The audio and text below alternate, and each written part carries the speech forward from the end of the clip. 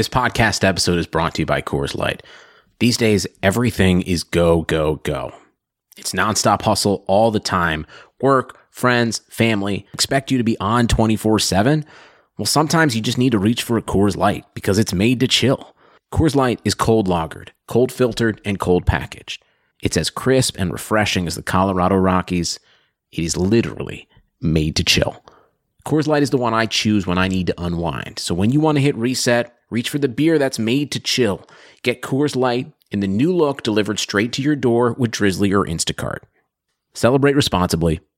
Coors Brewing Company, Golden, Colorado.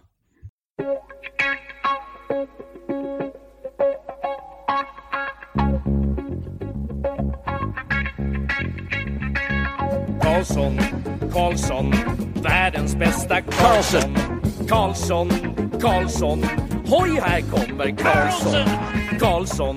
Karlsson, ingen annan Karlsson spelar jag så bra som mig. Karlsson scores! Karlsson, världens bästa Karlsson.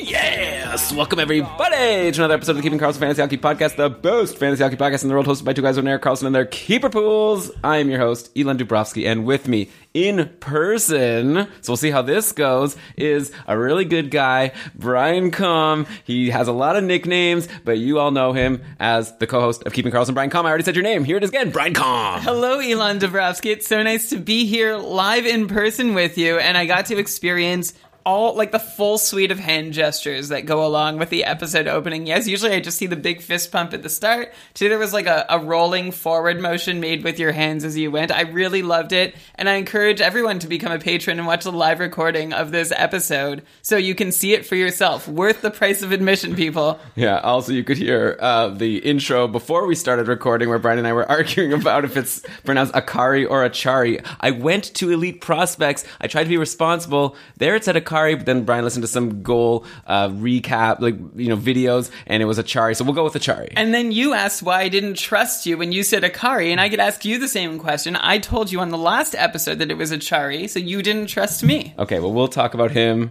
and we'll settle this debate in a little bit. Also, I feel like we're talking really loud, and I'm used to being able to turn down the volume when I feel like it's too loud in my ear, but here we're just going to have to go with it. So, first of all, we're presented by DobberHockey.com. It's the best fantasy hockey website out there, as everyone knows. I use it to prep the show. I'm always using the frozen tools, which include line combinations and player profiles, where you get, I really like even just looking at the game log is really easy to look at. It's just a really good tool. Plus, you've got goalie posts for all the starting goalies, and then just the articles, day in, day out, daily ramblings. Fantastic site, DobberHockey.com. But with that, Brian, why don't we get into talking about Noel Acciari, just kidding, JK. Noel Acciari and the Florida Panthers. That's our number one headline of the week. After losing 3 games in a row, Florida coach Joel Quenneville decided to split up their top line. It's been Barkov, Huberdeau, Dadonov forever. But yeah, the results since they've changed it have been great. Now the Panthers have won 3 games in a row. They beat the Sens 6-1. They beat Dallas 7-4. They beat Carolina 4-2 yesterday. Here were the lines. You can't make this up. This is weird, crazy lines. Barkov is now playing with Brett Connolly and Frank Vatrano. So all of a sudden 2 third liners go up to play with Barkov. Then you've got Huberdeau, Trocheck, and Noel Acciari.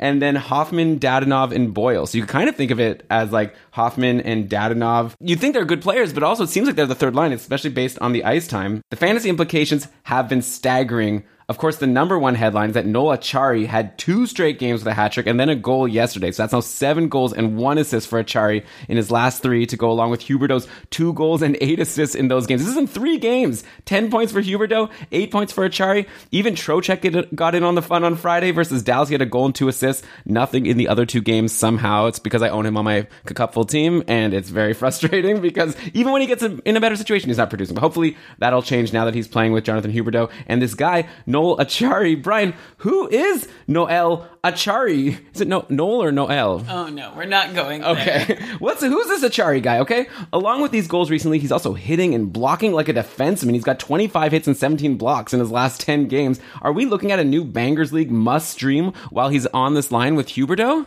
Well, we talked last week about how a short losing streak led to Joel Quenneville taking out the blender in Florida, and that we didn't see a real big reason for why the Panthers should be on the downswing. That maybe it was just happenstance. They lost a few in a row, but we were also watching to see if these lines were going to stick as a result, regardless of whether the blending was justified or not. And it looks like Noel Acciari has single-handedly justified this blending, given Joel Quenneville no other option but to keep them the way they are. Noel Acciari is a guy who, for his entire career to date, has been playing third or fourth line minutes with third or fourth line players. The former Bruin spent most of his time on Boston with guys like, I want to know, Elon, how many first names do you know of this suite of players? Okay. Let's start with Schaller, Corrali, and Wagner.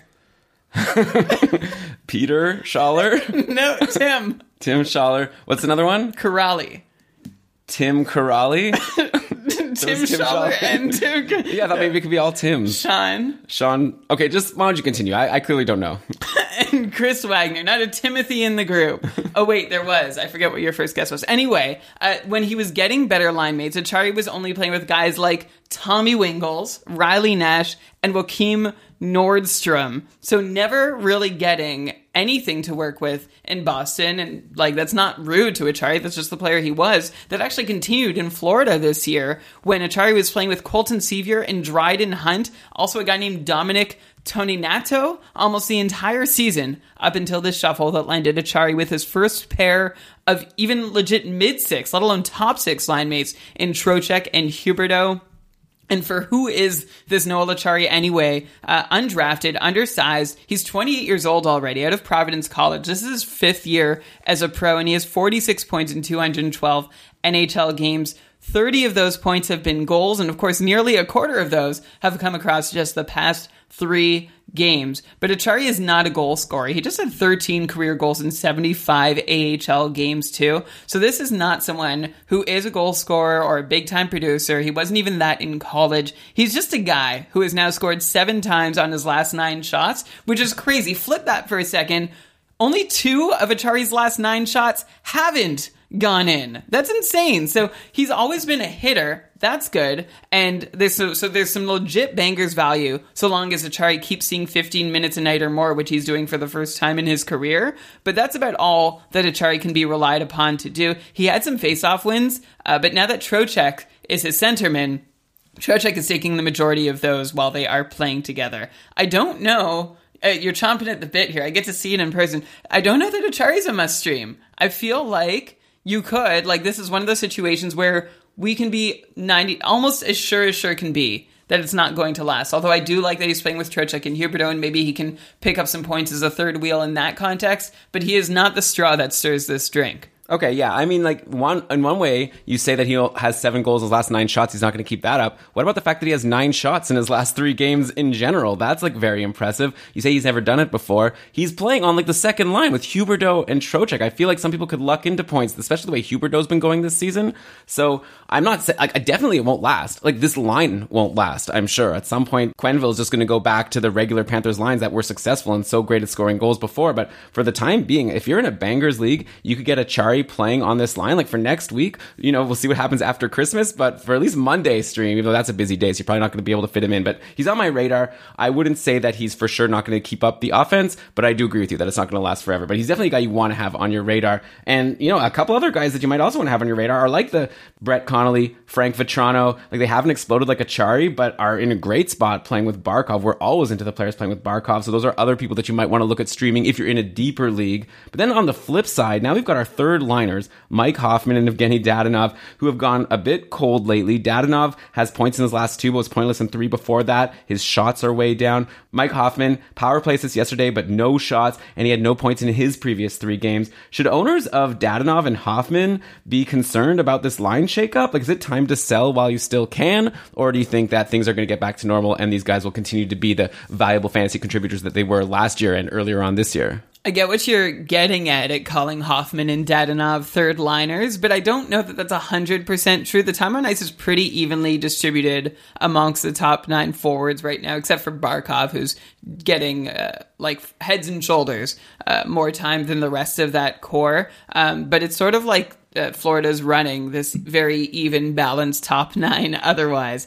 The good news for Hoffman and Dadonov, even in these limited minutes that they're seeing, because it has been a downgrade, is that they still have each other, right? But each other is still not better than, I'm going to mention his name, because when you talk about the Panthers, you're talking about Alex Barkov, and Alex Barkov is the player that both Hoffman and Dadonov have had the most success with and the most productive stretches with in Florida, and they don't have him right now. They only have each other. So you may want to consider selling Hoffman and or Dadonov, but I also still don't know. Like, I'm not buying in that this is the current line configuration is what's going to stick the rest of the season. Like, if Achari doesn't go off and pick up those 2 consecutive hat tricks, or even one of them, are we even having this conversation right now? Or are we in an alternate reality where the Panthers just went back to the way things were? Because again, nothing was really wrong. So we know Achari isn't going to keep going off the way he has been. So you can explore trades for Hoffman and Dadonov because of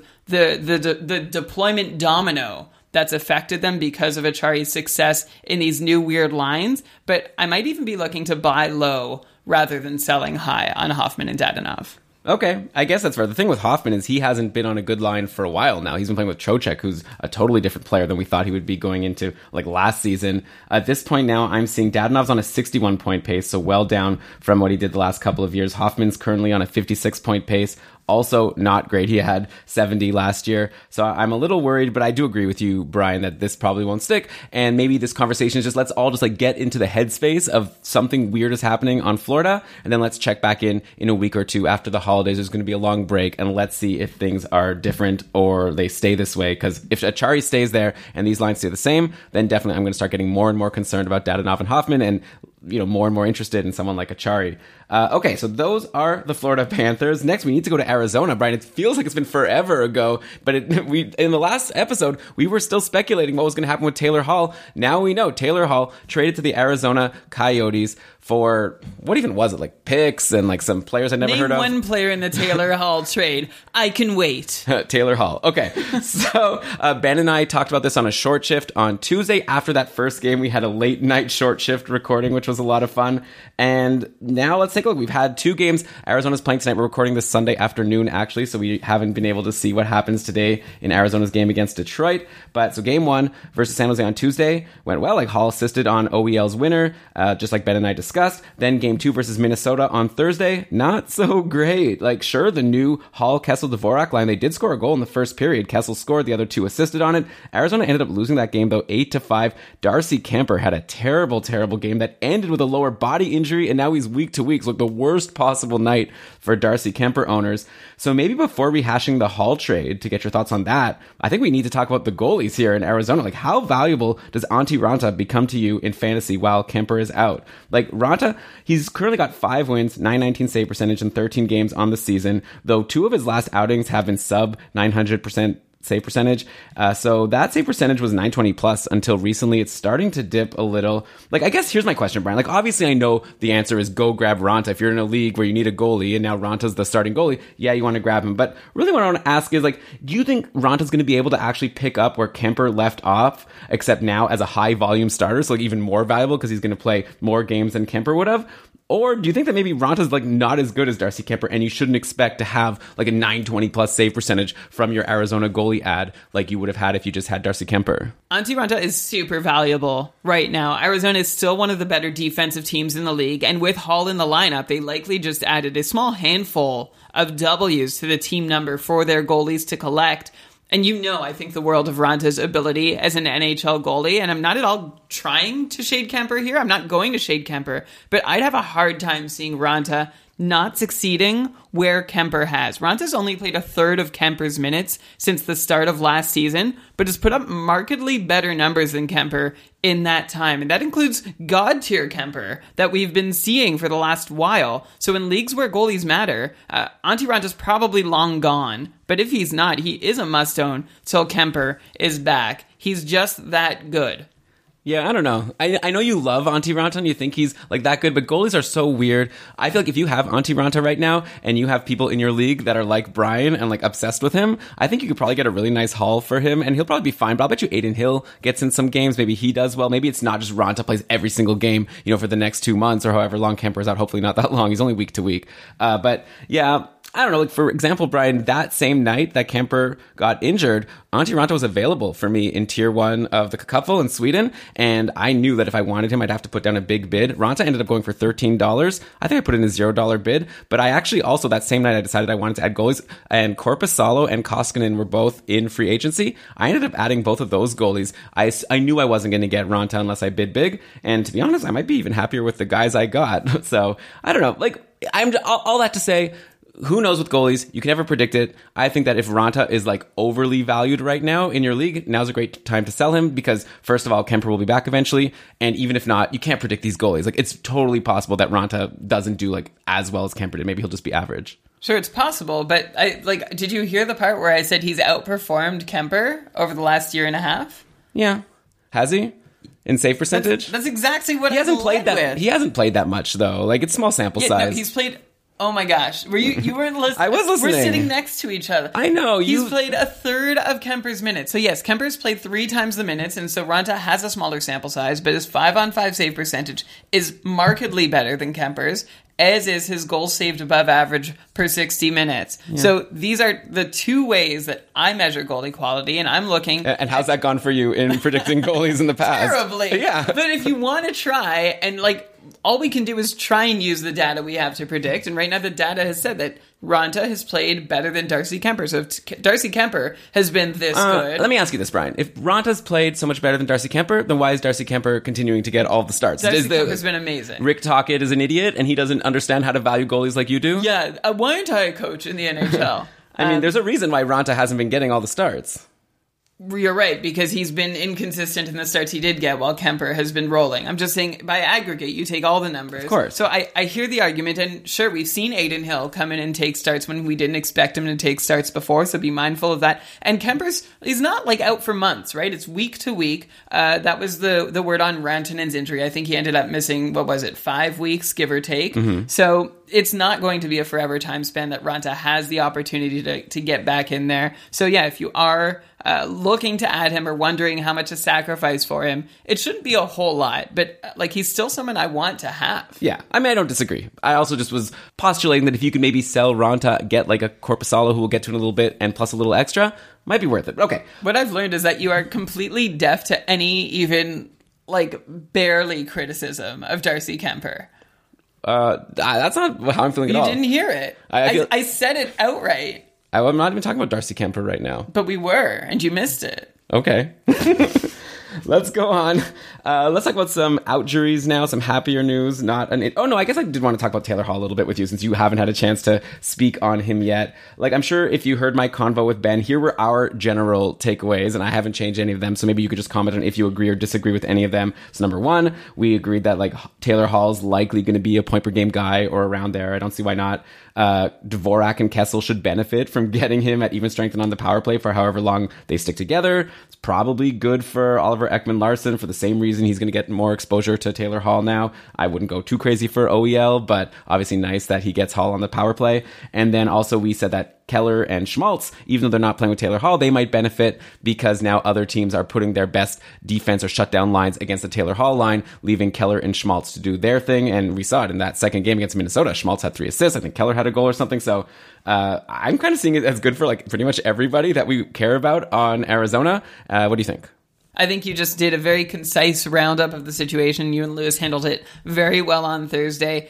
So if you want to hear it from me, though, this doesn't change Taylor Hall's value, right? So if you find a league mate who thinks it does for better or worse, then maybe you can try and take advantage of that. I think Hall being there really helps Phil Kessel, who's finding himself up the Gila River without a paddle after moving from star-studded Pittsburgh to the very sparse desert. Taylor Hall can't be his Crosby, his Malkin, and Letang, but maybe he can be just one of those guys to help Phil Kessel make things happen at both 5-on-5 and on the power play. And then Christian Dvorak is someone we've been watching all year, all of the past 2 or 3 years, to be honest, just waiting for him to get an opportunity to really sustainably produce.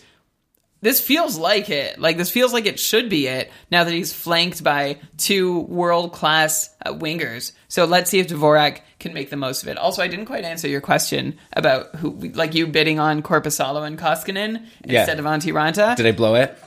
I mean, well, you didn't, because Ranta was worth so much more fab, so I think it was worth it for you to hold on to that fab. Ranta went for $7 in my couple division to short shifts Lewis, and there was only one other bid, and it was for $0. So Lewis blew $6 unreasonably, but... no, I didn't know. I think Korpisalo, we'll talk about him a little later on the show, but I think he's a good ad. Koskinen, I don't think so. I think you might have wasted a move there. I mean, he did pretty well yesterday in the win over Montreal. Yeah, but didn't you bench him against my advice? Well, oh, no, you played him. You benched Korpisalo against my advice. Yeah, okay. It doesn't matter. I'm going to win my matchup. I'm thinking long-term here. These little game day decisions are very difficult, and I don't like to stress about them too much. So, we'll talk about these other goalies, but I guess we're not planning on talking about Korpisalo. So, by the way... We are. Oh, no, Korpisalo we are. Koskinen. They're very similar sounding names. Mikko Koskinen has been pretty darn good lately. I know Edmonton, I know you're going to say how, like, Edmonton doesn't impress you and you think they're about to have a huge flame out. Fair enough. But I'm just going to say Mike Smith and Mikko Koskinen do not split the games anymore. Like, I think that Mike Smith has shown himself to be unreliable, and I think that the coaching staff relies on Koskinen, or at least right now they are. And I checked, and through all of January, Edmonton doesn't have one back-to-back. So I think it's very possible that Koskinen's going to get a huge slate of games over the next month, like the large majority of Edmonton's games. So just for the volume, I'm into Koskinen right now. And then if he could just even keep up, be average, he's been like above average for a lot of the season. If he could just be average, that could be valuable in a lot of leagues. So that's why I'm interested in him. Yeah, he's a 918 on the season, and he's faced 30 or more shots in... Well, actually, like most of his starts. I was going to go back, but almost all of them, especially in his last 10 or 12. So there's great volume there. But what you're telling me, Elon, is you want a guy who's a 918 this year, so let's give him credit, and 55% quality start percentage. That's great.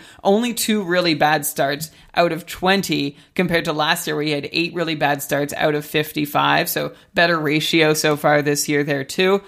Things are looking better for Koskinen this year than last, but he's still a guy that I can't quite trust yet. And he's also playing for a team that offers their goalies the 26th best protection in the NHL. Sorry, excuse me, 25th best protection in the NHL. Yeah.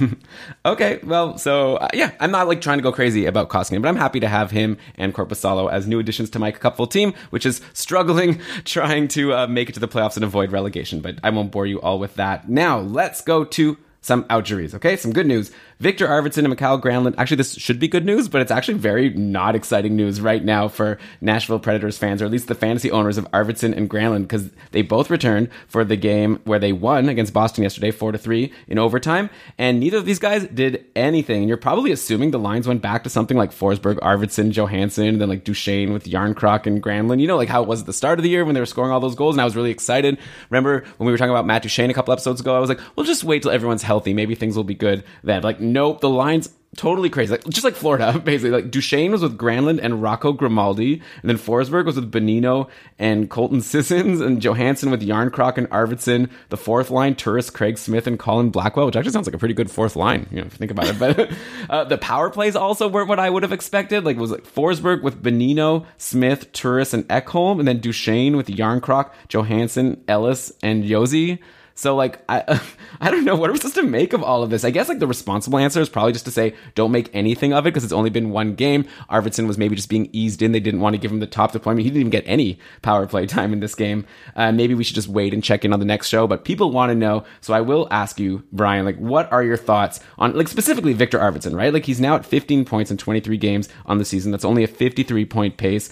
Just above 2 shots per game, which is well below his pace from previous years. So far it's been a disappointment from Arvidsson. And now that he's come back to like a very terrible line situation, at least for now, doesn't make me any more excited about him. So what are your thoughts on Arvidsson moving forward? Is he someone that you buy low on since he's having a disappointing season and didn't have a good game back? Or maybe is he someone that you sell high on based on like he still has the name value? You could probably still get a decent amount from Arvidsson. And just like a Mike Hoffman, like we talked about before, he might not be as good as we thought moving forward.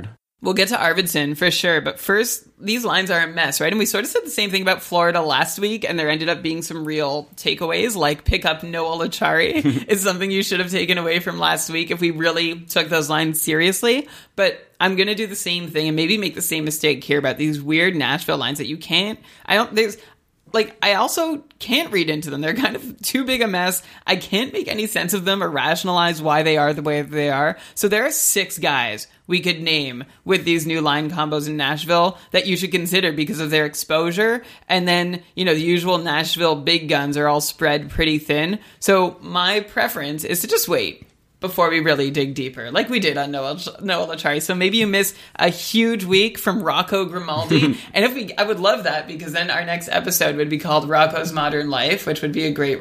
Did you watch that show? No. Okay. But it's not as if I get any of the other episode titles that you come up with.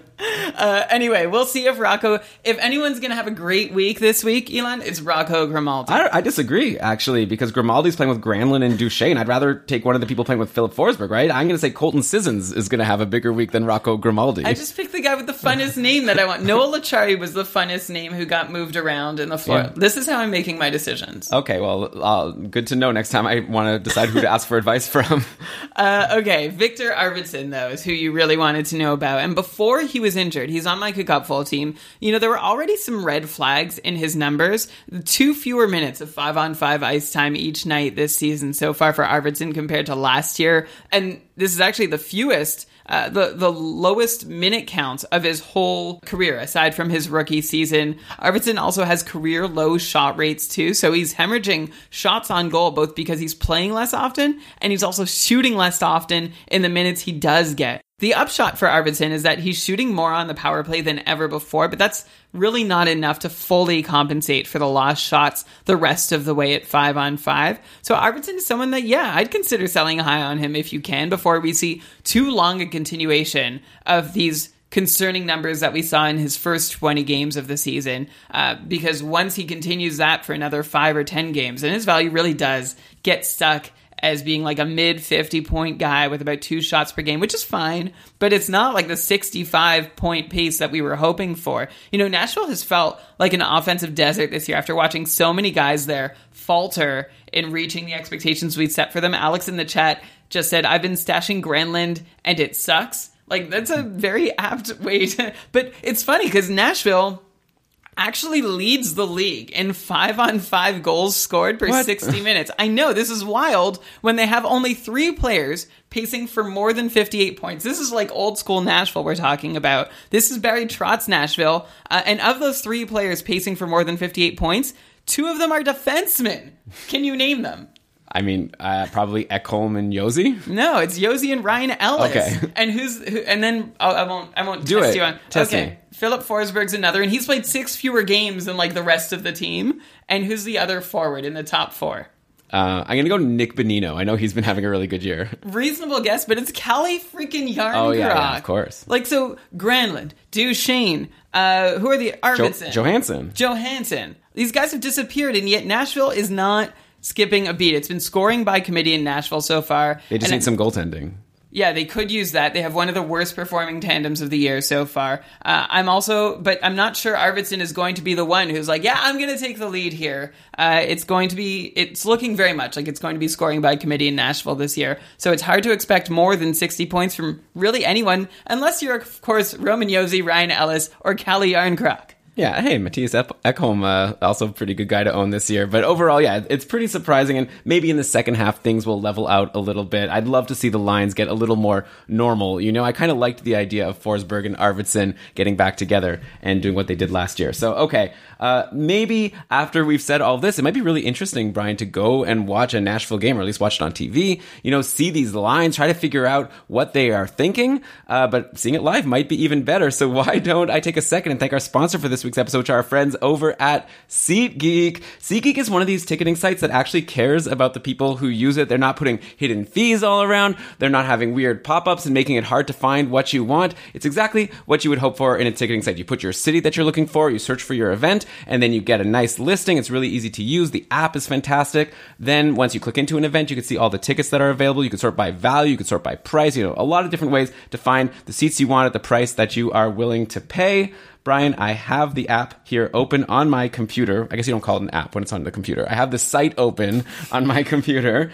And let's play a game. Let's go to Nashville. Let's say you have the choice. You could either see a Predators game, or you can see a basketball game, Belmont at Western Kentucky. I know, you know how in the States, people care a lot about their college basketball. And I'm intimately familiar with both Belmont and Western Kentucky colleges. So you'll have to guess. So what do you think is going to cost more on SeatGeek for this upcoming weekend? You can see the Penguins at the Predators, or you can see Belmont at Western Kentucky. Oh my God. Like, it should be from a Canadian perspective, this should be easy. I did read recently about how Nashville attendance numbers were kind of plateauing, and the way when a team succeeds for so long at such a level and then fails in the playoffs, and then fans are like, okay, well, I'll just wait until the playoffs before I really get engaged or attached.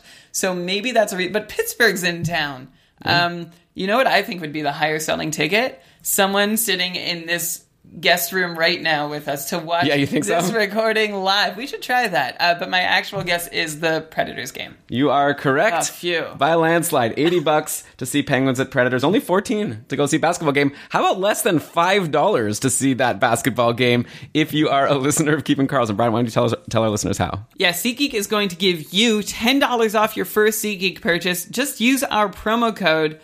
First, you download the SeatGeek app. Try it today. Use the promo code KEEPING for $10 off on your first purchase. That's promo code KEEPING for $10 off on your first purchase. SeatGeek. They're the geeks about seats. Yeah, they really care about seats. Maybe you could buy some standing room. I don't know. You'll have to browse the website for that. Let's go to some more outjuries here. So the Wild have had a few players return. Devin Dubnyk, Jared Spurgeon. They were both in the Wild lineup. Jason Zucker, though, is gone. He's expected to be out 4 to 6 weeks. So let's take these one at a time, I guess. So Dubnyk was in nets for that crazy 8-5 game versus Arizona that we talked about before. So he let in 5 goals on 40 shots. So not great. Not terrible. 40 shots is a lot. Hey, it was good enough to get the win, right? Against a team that somehow Darcy Kemper, what seemed probably like a better start than getting Darcy Kemper against the Wild, who had injury troubles, like Zucker's injured.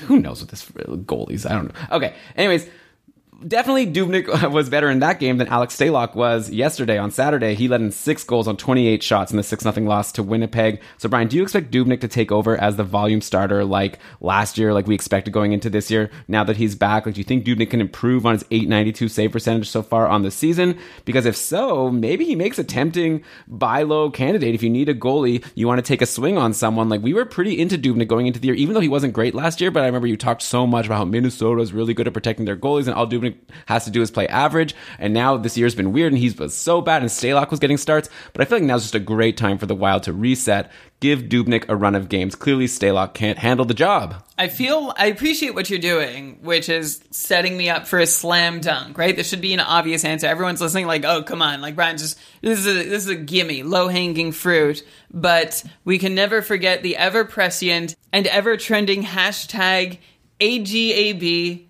No, that's not how you say it. Hashtag AGAB. All goalies are bad. Yeah, except for Antti Ranta, according to Antti Ranta. So here's a secret. Since the start of last year, Dubnyk and Stalock have been almost an identical goalie. Very similar 5-on-5 save percentages. Very similar goals saved above average rates. It's so sad that Minnesota shuts it down like no other team over the last couple of years, and they don't have a goalie who can come in and just handle what should be the lightest workload in the NHL. So I could see Minnesota going back and forth until one doesn't suck for long enough to get a small string of starts. I guess Dubnyk is the favorite to be that guy who doesn't suck long enough. He's the incumbent. Maybe he gets a longer leash, but it's not a guarantee he's going to come out on top here, which makes it really sad, again, that a team that's ready to offer so much volume to one guy, like they just want a guy to run with it, and such great protection for that guy, can't find a guy to give all of that to. I would be afraid of starting either guy, night in, night out.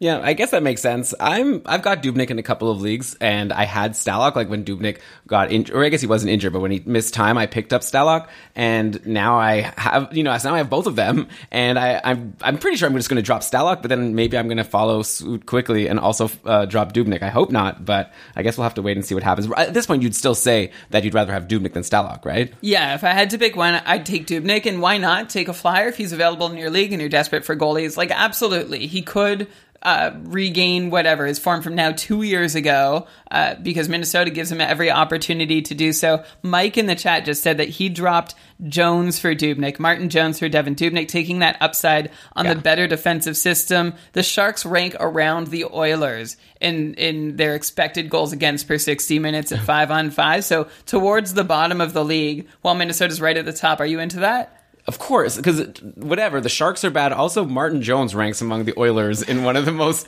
I don't know how I'm going to finish that, but Martin Jones sucks, okay? Like, I think Aaron Dell might be better than Martin Jones. Who knows? They're both bad. They're both bad. It's like a Dubnyk. It's a very apt comparison. I guess if you're holding on to Jones, you're sort of like, okay, what's Bob Boughner going to be able to do? Are they going to shore up the defense somehow in San Jose? No. Give him a little better protection? I think Martin Jones with Devin Dubnyk's protection would be like a rosterable goalie. It's hard to say, right? Yeah. Like yesterday, the Sharks lost again to St. Louis. Another rough game for Jones. I think Dell's getting the start today. So, you know, it continues with San Jose. I bought a San Jose hat last year. I was very excited that Erik Karlsson joined the team. I thought I was going to become a lifelong Sharks fan, join John Reed, good friend of the podcast, but I can't. Too many goals against. It's too frustrating to watch these games. Okay, so yeah, like I said, there's still more players to discuss on Minnesota. So Jared Spurgeon returned 2 games so far, no points. Still on a 44-point pace on the season, and he's paced for 40-plus for each of the past 3 seasons. So I feel like it's probably just going to land around 40 to 45 again this time. Like, you can let me know if you have an insight there. He's like kind of a boring guy to talk about. He's pretty just reliable. I think the big impact, though, of Spurgeon coming back is Matt Dumba saw a big dip in his ice time in the game that Spurgeon returned. He only played 14 minutes and 45 seconds. And then yesterday, Dumba played 19 minutes and 27 seconds, but like Dumba's been averaging around like over 23 minutes a game on the season overall. So I wonder if this is a sign of things to come. Dumba's starting to get the Ghost Bear treatment. So we'll have to see how long this lasts. But yeah, I'm a little more worried about Dumba, though. On the other side, Dumba took 5 shots yesterday in that loss to Winnipeg. So, I don't know. Maybe it's just time to stop talking about Matt Dumba. Like, I'm not sure whether to be higher on him or lower on him right now. And I just feel like people keep having to decide. Because the thing is, now people are starting to actually drop Dumba. So now we're getting a whole new slew of questions about, oh, should I grab Dumba? He's available in free agency. And honestly, I don't know. I'm not too excited about him.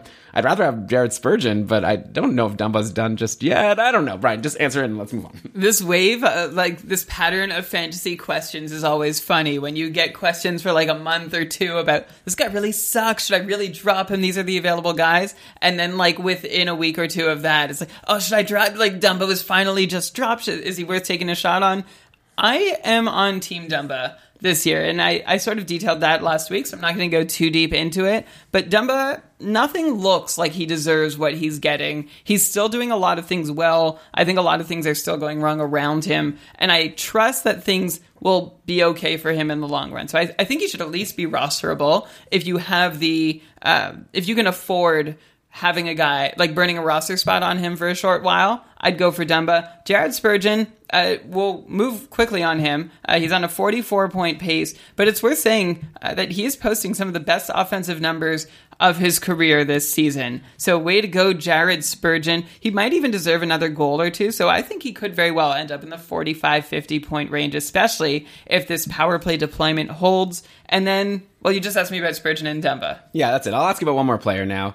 So with Jason Zucker injured, we've got your favorite guy, Brian, Zach Parise, who's, by the way, I just took a look. He's under a 50-point pace on the season. I don't know. Like, you've been like so high and proud about having him. Anyways, he's been better lately, of course, and now he's on the top line with Stahl and Zuccarello, and also on the top power play with those guys, along with Suter and Spurgeon. Should we assume at this point that those 5 guys will be responsible for most of the Wild's offense moving forward with Zucker out? And I guess you think maybe Matt Dumba as well. Like, do you have any faith in Kevin Fiala getting back on the hot run he was on before the Zucker injury? Like, he was playing with Koivu and Parise, and it was going really well for Kevin Fiala. Right now, he doesn't have either of those guys to play with because Parise has been moved up to the top line. So to me, it kind of seems like it's just, you want to probably get in on Parise and Zuccarello and Stahl, since they're going to be getting the prime deployment and power play, and then everyone else I'm not too interested in. Before I'm not going to let you get away with shading Parise. My Parise is your Kemper, I think, except Kemper is the better fantasy own. I will give you that. But Parise's on a 65-point, you said 50-point pace on the season, but he's on a 65-point pace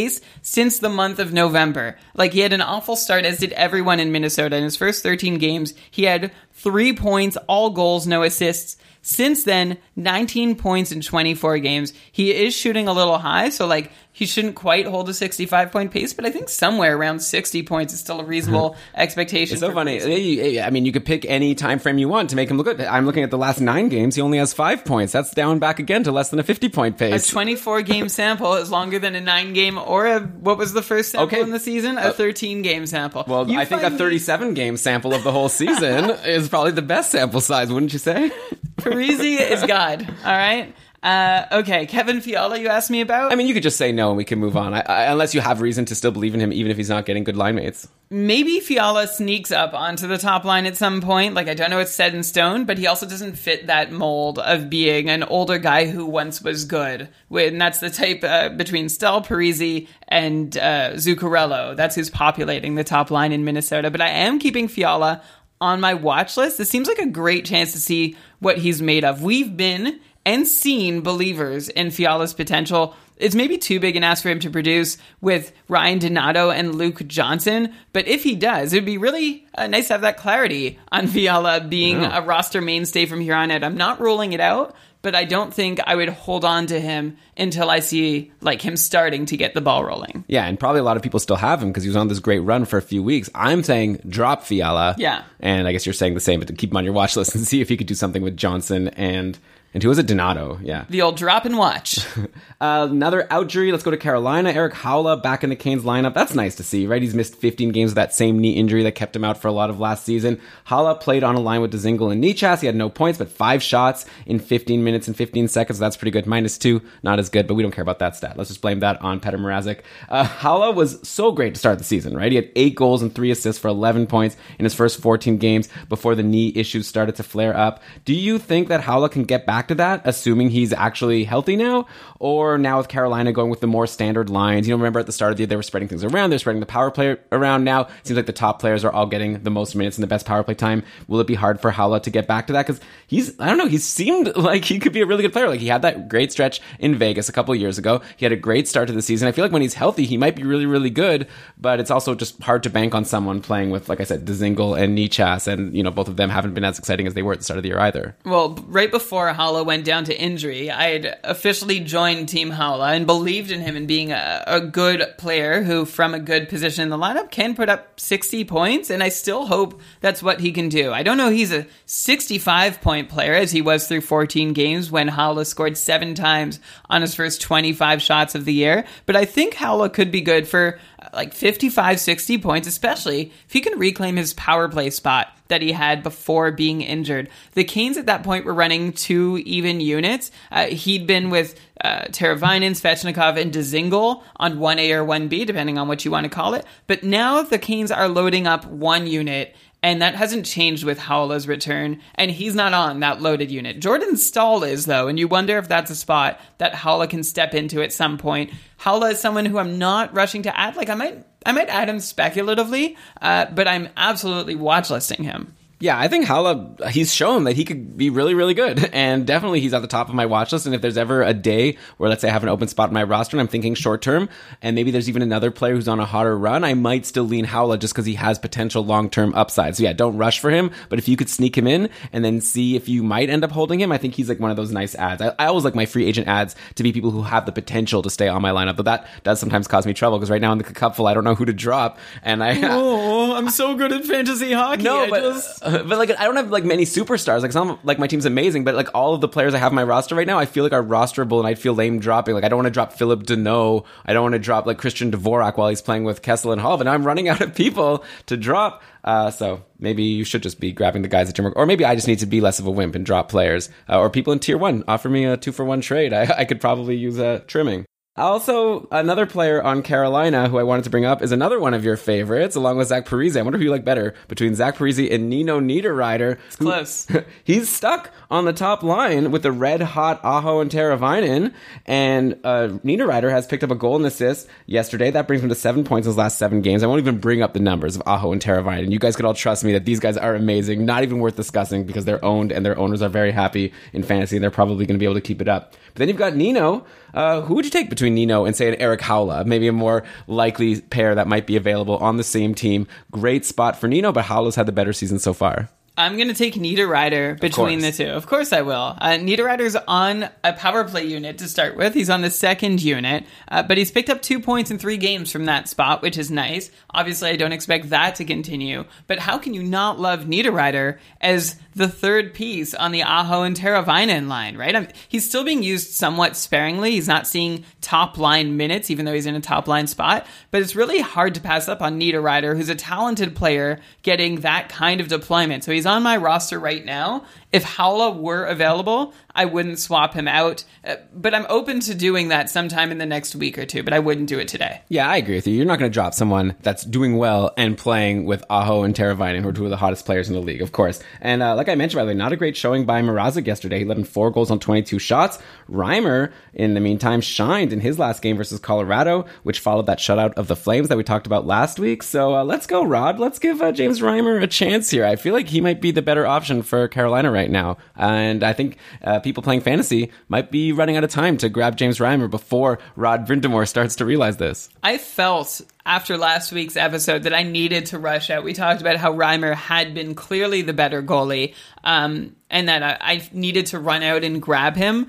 But then I looked into it a little more and just saw how much Carolina seems to enjoy sharing the load between their goalies. At one point, Reimer looked like this guy who, like, how could you not keep giving him starts? And he was so hot. And then they're like, actually, it's Mrazek's turn. Don't even worry about how good you've been. It's time for him to get another start. And Mrazek's been pretty good. 2 recent starts of his were tepid, but overall, he's bounced back from what was an awful start to his season. And you have to look no further than last season when McElhaney was super hot and they kept going back between him and Mrazek for the most part. So that's why I think Reimer is a great fantasy ad, but he's almost like in the Robin Lehner tier where you should probably only expect him to play every other game at most.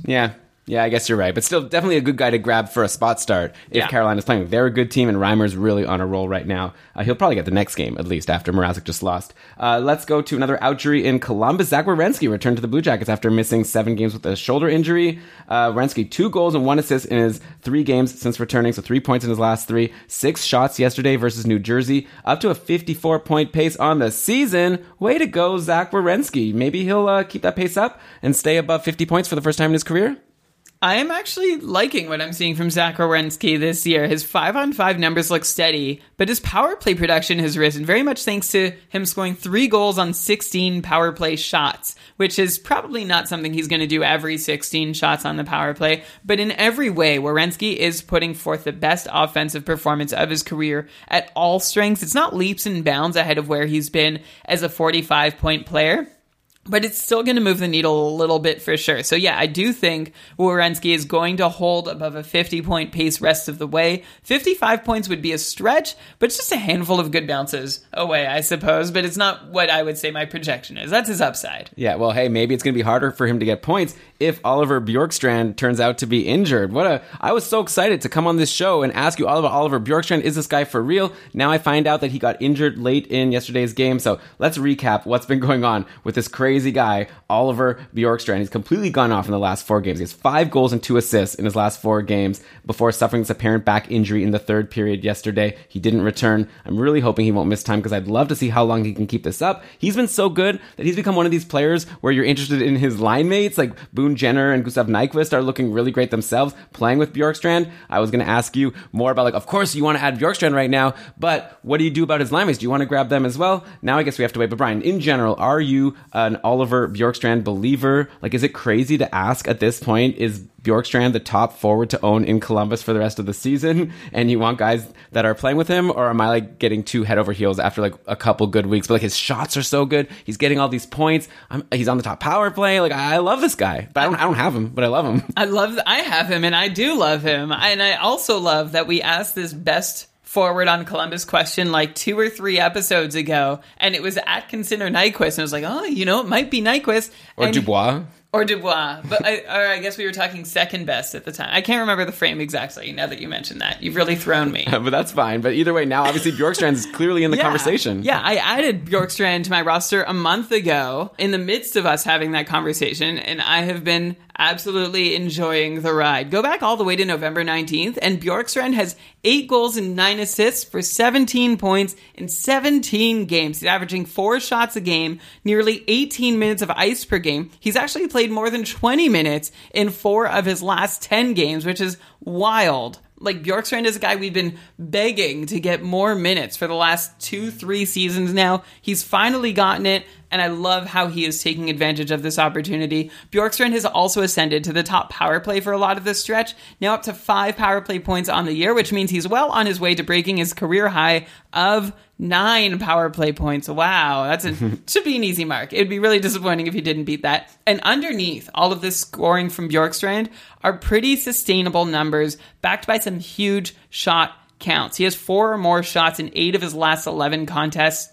And Nyquist and Jenner aren't the best line mates, but they're pretty decent for what's available in Columbus. So yes, Oliver Bjorkstrand, a must-own. I thought when I added him, I'd be streaming him out at some point, but now I could see him sticking rest of season, or at least for another month or two. To me, he's like the second coming and a slightly less powerful version of Jacob Vrana. Oh, okay. Yeah, that's an interesting comparison, except Verona doesn't get on the top power play. Oliver Bjorkstrand does.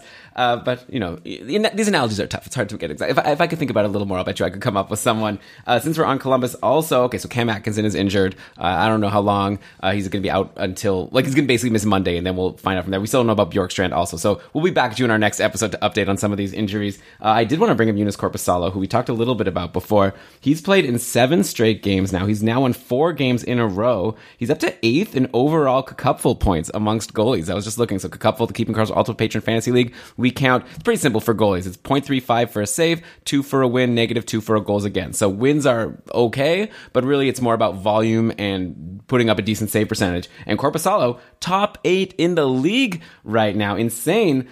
Clearly Torts is liking Corpy over Elvis right now. I'm trying to get into the Columbus Blue Jacket fan speak here. He's liking Corpy over Elvis right now. Korpisalo was given the second game of a back-to-back on Tuesday versus Detroit. You'd think that's an obvious game to give to the backup goalie against Detroit on the second half of back-to-back, but no. Then with Korpisalo, then on Thursday, Saturday, I'm sure he'll go again on Monday, and who knows for how much longer, obviously, until he doesn't keep winning. Korpisalo's 29 games on the year now tie him for second in the league. He's tied with Anderson, Price, just one behind Hellebuck. Are you expecting Joonas Korpisalo to continue to be a high volume starter for the rest of the season? Like, going into the year, we were like debating, is it going to be Korpisalo? Is it going to be Merzlikins? We thought maybe it would be like a 50-50 thing, which means neither goalie has much value. Now I'm looking at Korpisalo as like one of the goalies I could depend on to give me the most games played. And, you know, with Kemper injured, Bishop and Binnington ceding more starts to their backups lately, like, it's possible Korpisalo could end up as a top 5 goalie in the Cupful by the end of the year. So, Brian, of course, this all depends on Korpisalo still getting starts and also still playing decently like he has been lately. So, are you a believer in Joonas Korpisalo? Do you think he could keep this up to some extent? Is he like a must-own for sure? Like I said, I added him out of free agency just this past week. Now I'm talking about him as a potential top 5 goalie. Yeah, after having bragged about added and held on to Bjorkstrand, I need to admit that I added but did not hold on to Joonas Korpisalo. I had him earlier in the season. I dropped him. He was picked up by Teach Me How to Dougie in Cupful Tier 2, who has not let go of him since November 19th. But Korpisalo was a free agent for a week, and that's when everyone had a chance to get him, because I don't think he's going to be a free agent again this year. Keep in mind, like we talked about Minnesota and Arizona as good defensive teams, Columbus offers the 3rd strongest goalie protection in the league so far this year, and Elvis has not mounted any kind of challenge. Some might say that he's left the building. So I would love to see Korpisalo get to run with the job. There's no reason he shouldn't get that opportunity. We saw how the Blue Jackets ran Bobrovsky. We know they're okay with a workhorse setup. So Korpisalo could be the next Bob, or at least the next workhorse in Columbus. I would love to see him get a long run like he's doing, see what happens. So far, the returns have been great. Yeah, so definitely someone that you need to have if he's available in free agency, even if your league is shallow for goalies, and especially if you need starts. So I'm just even so curious to know, when is Elvis Merzlikins going to even get his next game? It doesn't seem like Tortorella has any interest in doing so. Let's do a couple injuries now. Brandon Saad is going to be out a couple weeks with an ankle injury, which isn't so bad for Jonathan Toews. Like, Toews and Saad were playing well together, and I was at first thinking, oh no, like this is going to be bad for Toews, who's on a nice little run, and he and Saad seem to be clicking. But yesterday, the Blackhawks had the lines shifted up midway through the game, and by the end, we had Toews playing with Patrick Kane and Dominic Kubalik. So this is like good news for Jonathan Toews and his fantasy owners. Toews had a great game yesterday. 1 goal and 2 assists versus Colorado. A goal and an assist for Kubalik. Obviously playing with Patrick Kane, who's like on an above 100-point pace. That's how you get some points. And right now, Taves and Kubalik are there. We'll see if that lasts for the next game. Of course, this means that DeBrincat and Dylan Strome not playing with Patrick Kane, potentially moving forward for a little bit. Those two have actually been split up from each other as well. Brian, I gotta say, I'm getting a little bit concerned about Alex DeBrincat at this point. He's already been off the Patrick Kane line for a few games, even before this Saad injury, and now only has 1 assist in his last 4 games. Do you share my concern with Alex DeBrincat, or are you thinking it's like total buy low time? Like, I was so into him going into the year, and now I'm starting to feel like, if this guy can't secure his deployment, then I don't think he could be like the 70-plus point guy that I thought he was going to be a lock to be going in. I share some concern with you that things are not the rosiest in DeBrincat's deployment right now, but I do think he's going to be okay. Of course, I would rather DeBrincat play with either Jonathan Taves or Dylan Strome. He was almost always with at least one of them last year. And I don't think that's going to end now. It looks like the lines were all over the place in the last game for Chicago and that there's still dust to settle. I'd be really surprised if DeBrincat and Strome are separated for any length of time, especially if they're not succeeding away from one another. Because if you're loading up Taves and Kane on the top line, then you're going to need some secondary scoring. So it would serve Chicago well to make sure that DeBrincat and Strome are in places they can produce. Whether they're apart or together, I don't think is the question. It's just a matter of where they're going to have success. So I don't care. I think DeBrincat is going to succeed. I think he'll be put in the place to succeed, whether that's with or without Strome, whatever. So you're saying buy low right now on DeBrincat. Put a trade offer to the DeBrincat owner. You think he's going to be fine? I'm going to do it right now. Okay. Yeah, I don't know. I'm a little nervous. I got to say. That game yesterday was crazy, right? Colorado was winning going into the third, and then Chicago scored 4 unanswered goals to come back. So obviously they were happy with this new setup. But of course, also Brendan Saad might be back at some point, and maybe they could go back to what was working for them before. So some other injuries. I feel like, Brian, we probably don't need to dig into some of these because there's this 3-day break coming up, and there's going to be another break for New Year's. And so I feel like a lot of these players are going to have times to heal before we even come back and do another episode. And so maybe all the stuff will be out of date very soon. But in the meantime, I'll run through like a bunch of these. How about? And then you could just tell me which ones you want to dig into, if any, okay? Okay, but before we leave Chicago, has anybody noticed that Erik Gustafsson is back? He has 5 points in his last 6 games, still averaging a ton of ice per game, has 13 shots, so a couple per game. Nice hits, well, at least one a game and sometimes 4 or 5, and then a block here and there. So he should not be languishing as a free agent in any format. Oh, dude, I feel like we covered this like 4 weeks ago, saying that people should get back on the Gustafsson train. And if somehow you still have the opportunity to do so, great. If you have him, good job. Like, that's a really nice guy to have gotten out of free agency midway through the season, now on the top power play and doing very, very well, almost a point every single game over on Chicago. Over half a point per game in the last 20. So that's like 6 weeks of solid performance from Gustafsson. If you dropped him and you didn't get him back, sorry. That's a shame. Sorry. I mean that. It sounded really rude, the sorry. It's like, I don't need to rub it in. When you play the game sorry and then you knock someone back to the start, how do you say it usually? It's been a long time since I played sorry. Okay, I like to do the Canadian, like, sorry. That's fun. Really try to be as annoying as possible. I think they should be a sponsor. That'd be nice. Yeah. Milton Bradley, I think, is the company. Yeah, that sounds right. Okay, so I have some injuries, and I was going to ask you for permission to just burn through a bunch of them, and then you could comment when you want, okay? Permission granted. All right, so we got Rickard Rakell had an upper body injury yesterday, so he didn't play today versus the Rangers. Oh, yeah, there was a game this afternoon, like an early game. I think the Rangers were destroying Anaheim the last time I checked. Oh, yeah, 5-1 right now, and the game's almost over. But Rakell wasn't playing. That probably didn't help Anaheim. I think Getzlaf also has the flu, so their lineup not too great. Not surprised that the Rangers had their way with them.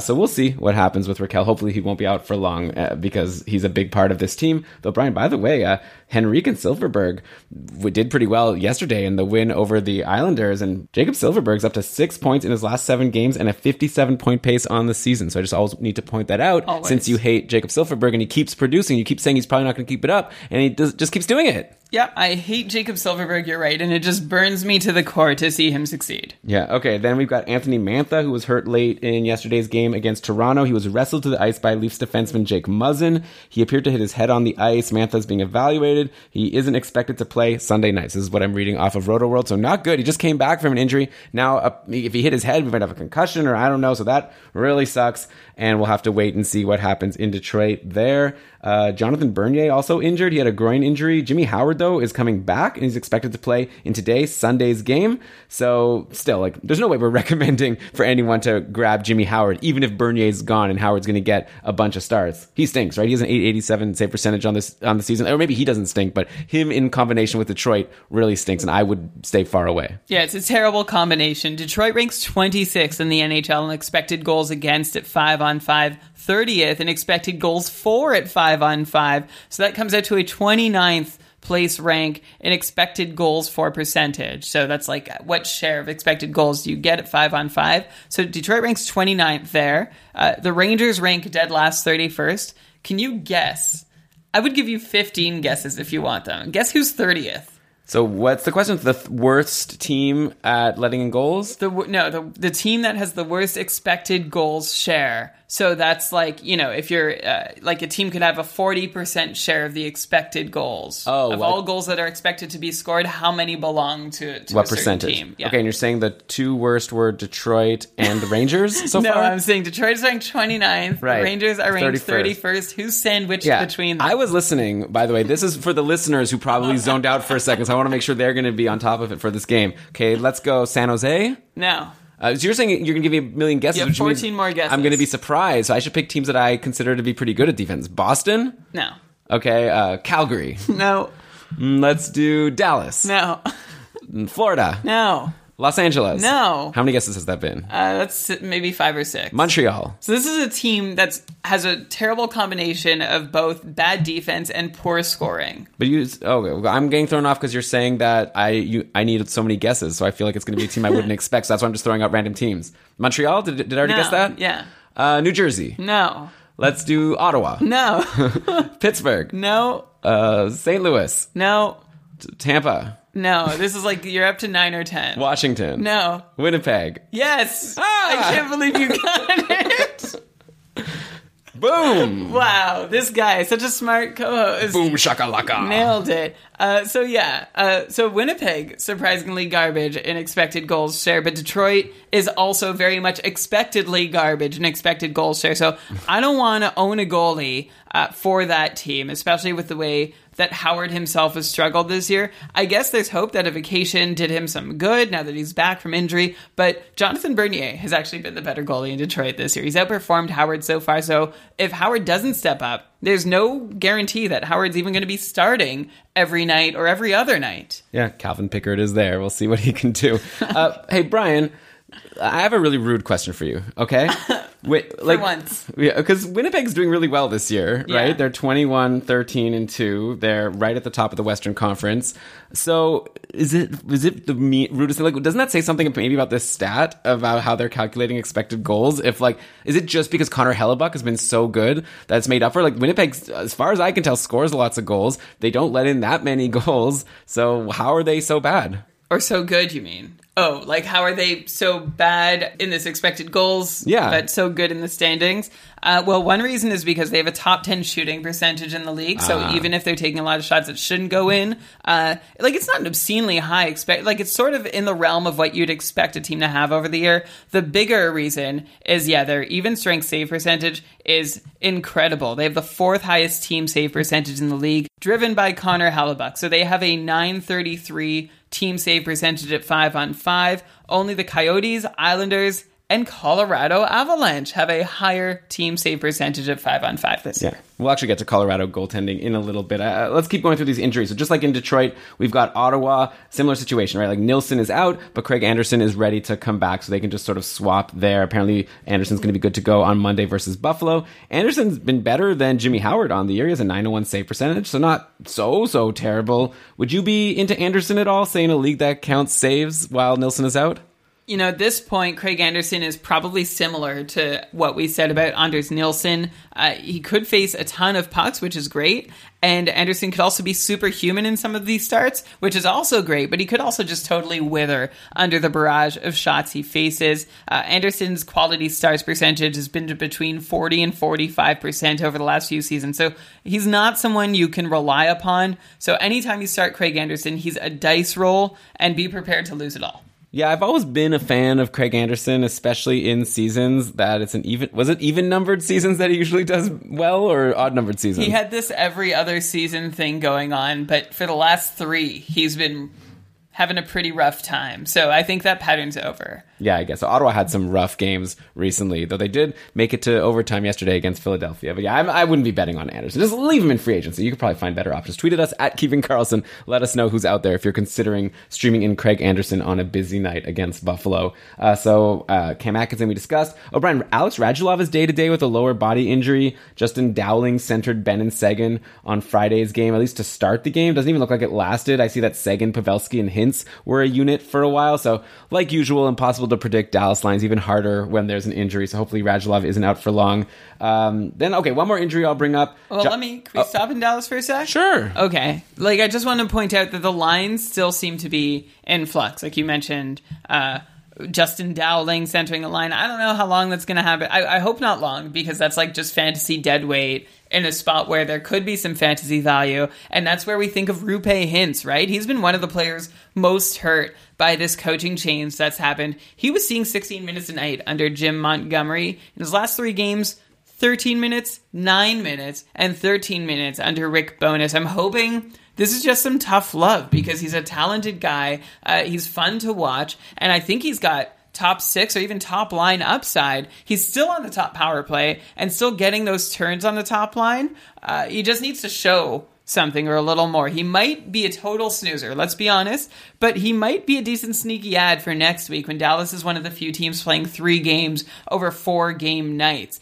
So he's on my roster right now. He probably has 1 or 2 games left to prove he's worth the spot. He's right teetering on the edge, but he's someone who might have been dropped to free agency that could be worth a speculative ad if you see those minutes creep up. Yeah, like I said, at the end of last game, they were rolling with Seguin, Pavelski, and Hintz, from what I can tell. So obviously, if that sticks, that's a great spot for Rupe Hintz. Maybe he should call up Norm McIver and Sylvain Turgeon to get a reference call in to Rick Bowness. Maybe that'll help his case. Yeah, I like that idea. How many inaugural season sends do you think you could name? That might be close to the end. There was a Brad. Remember Brad Marsh? Brad Shaw? Both? Laurie Boschman? I mean, obviously Chris you can Luongo, do it. You're obsessed with the sends. Peter Sidorkowitz? Oh, yeah.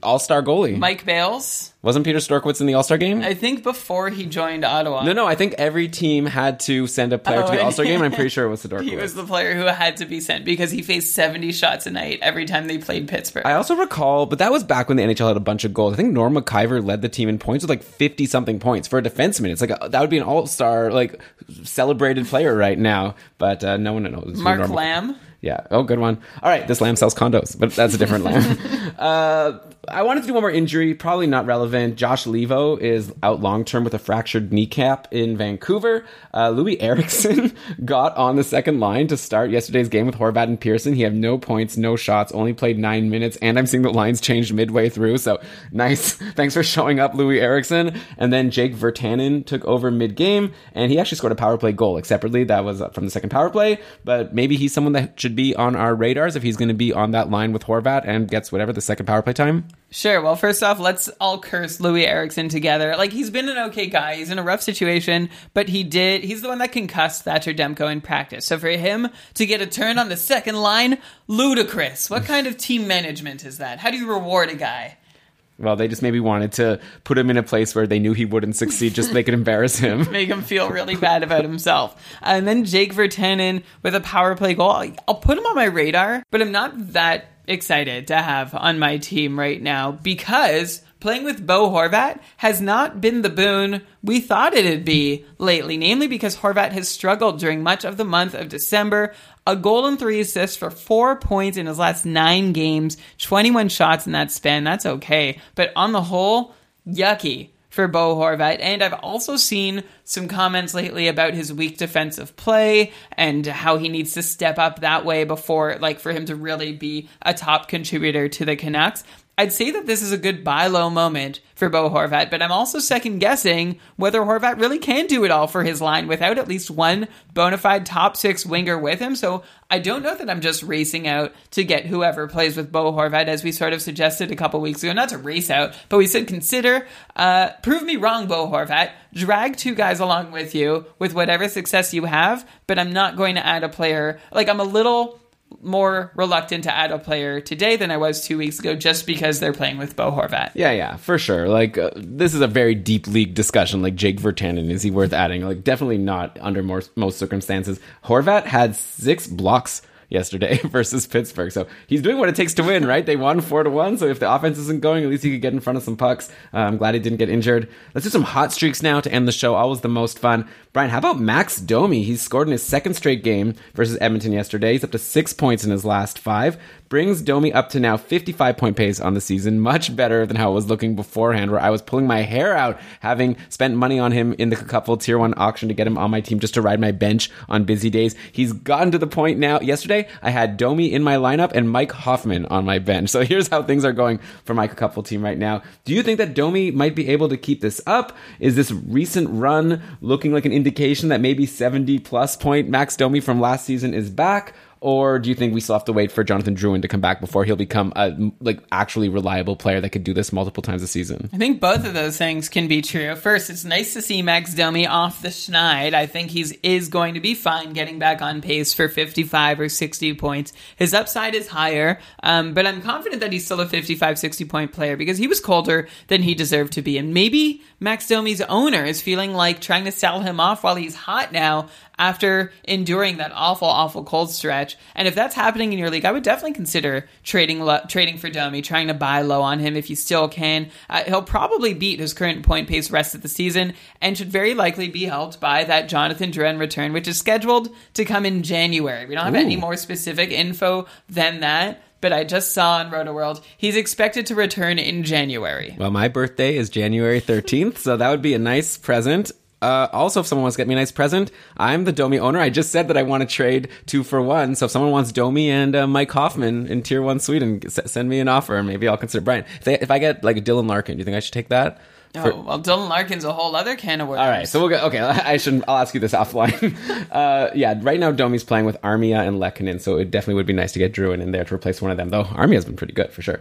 Let's talk about Justin Falk finally starting to wake up and show glimpses of that high shot on goal defenseman that he was back in Carolina. And as I was writing that, I was thinking like it's crazy that I'm already nostalgic for Carolina Justin Falk. That's just so how far he's fallen in St. Louis. But looking good lately. Check out these last 5 games of his. He had an assist and 2 shots versus Vegas, and then a goal and 5 shots versus Chicago, then an assist and 4 shots versus Colorado, then no points but 9 shots versus Edmonton, and then another assist and 4 shots yesterday versus San Jose. So we're looking at 4 points in his last 5 games and 4+ shots in his last 4 games. Where is this coming from, Brian, with Justin Falk? Do you think it can continue? He's also started to get power play 2 time again. Remember, he was bumped for Colton Parayko for a while, but now it looks like Falk is getting back the deployment that we expected him to have going into the season. He's shooting. Is it time for people to rush to add him if he's still in free agency and it's in a league where defensemen are hard to get? Yeah, absolutely. And I don't know exactly where all this is coming from for Justin Falk. I don't know what switch he flipped, but I know better than to ask too many questions about it. I'm just happy it's happening. I can tell you that what he is doing doesn't have much to do with Falk's second power play deployment that he's recently gotten, because most of these shots that Falk is getting are coming at 5-on-5. Speaking of the shots he's getting, those shots, let's be very specific. Falk has as many shots in his last 4 games than he'd gotten in the previous 13 games combined. So I would love to see that continue. He also had this random 5-hit game against San Jose on Saturday, so look out for hard-hitting Justin Falk all of a sudden.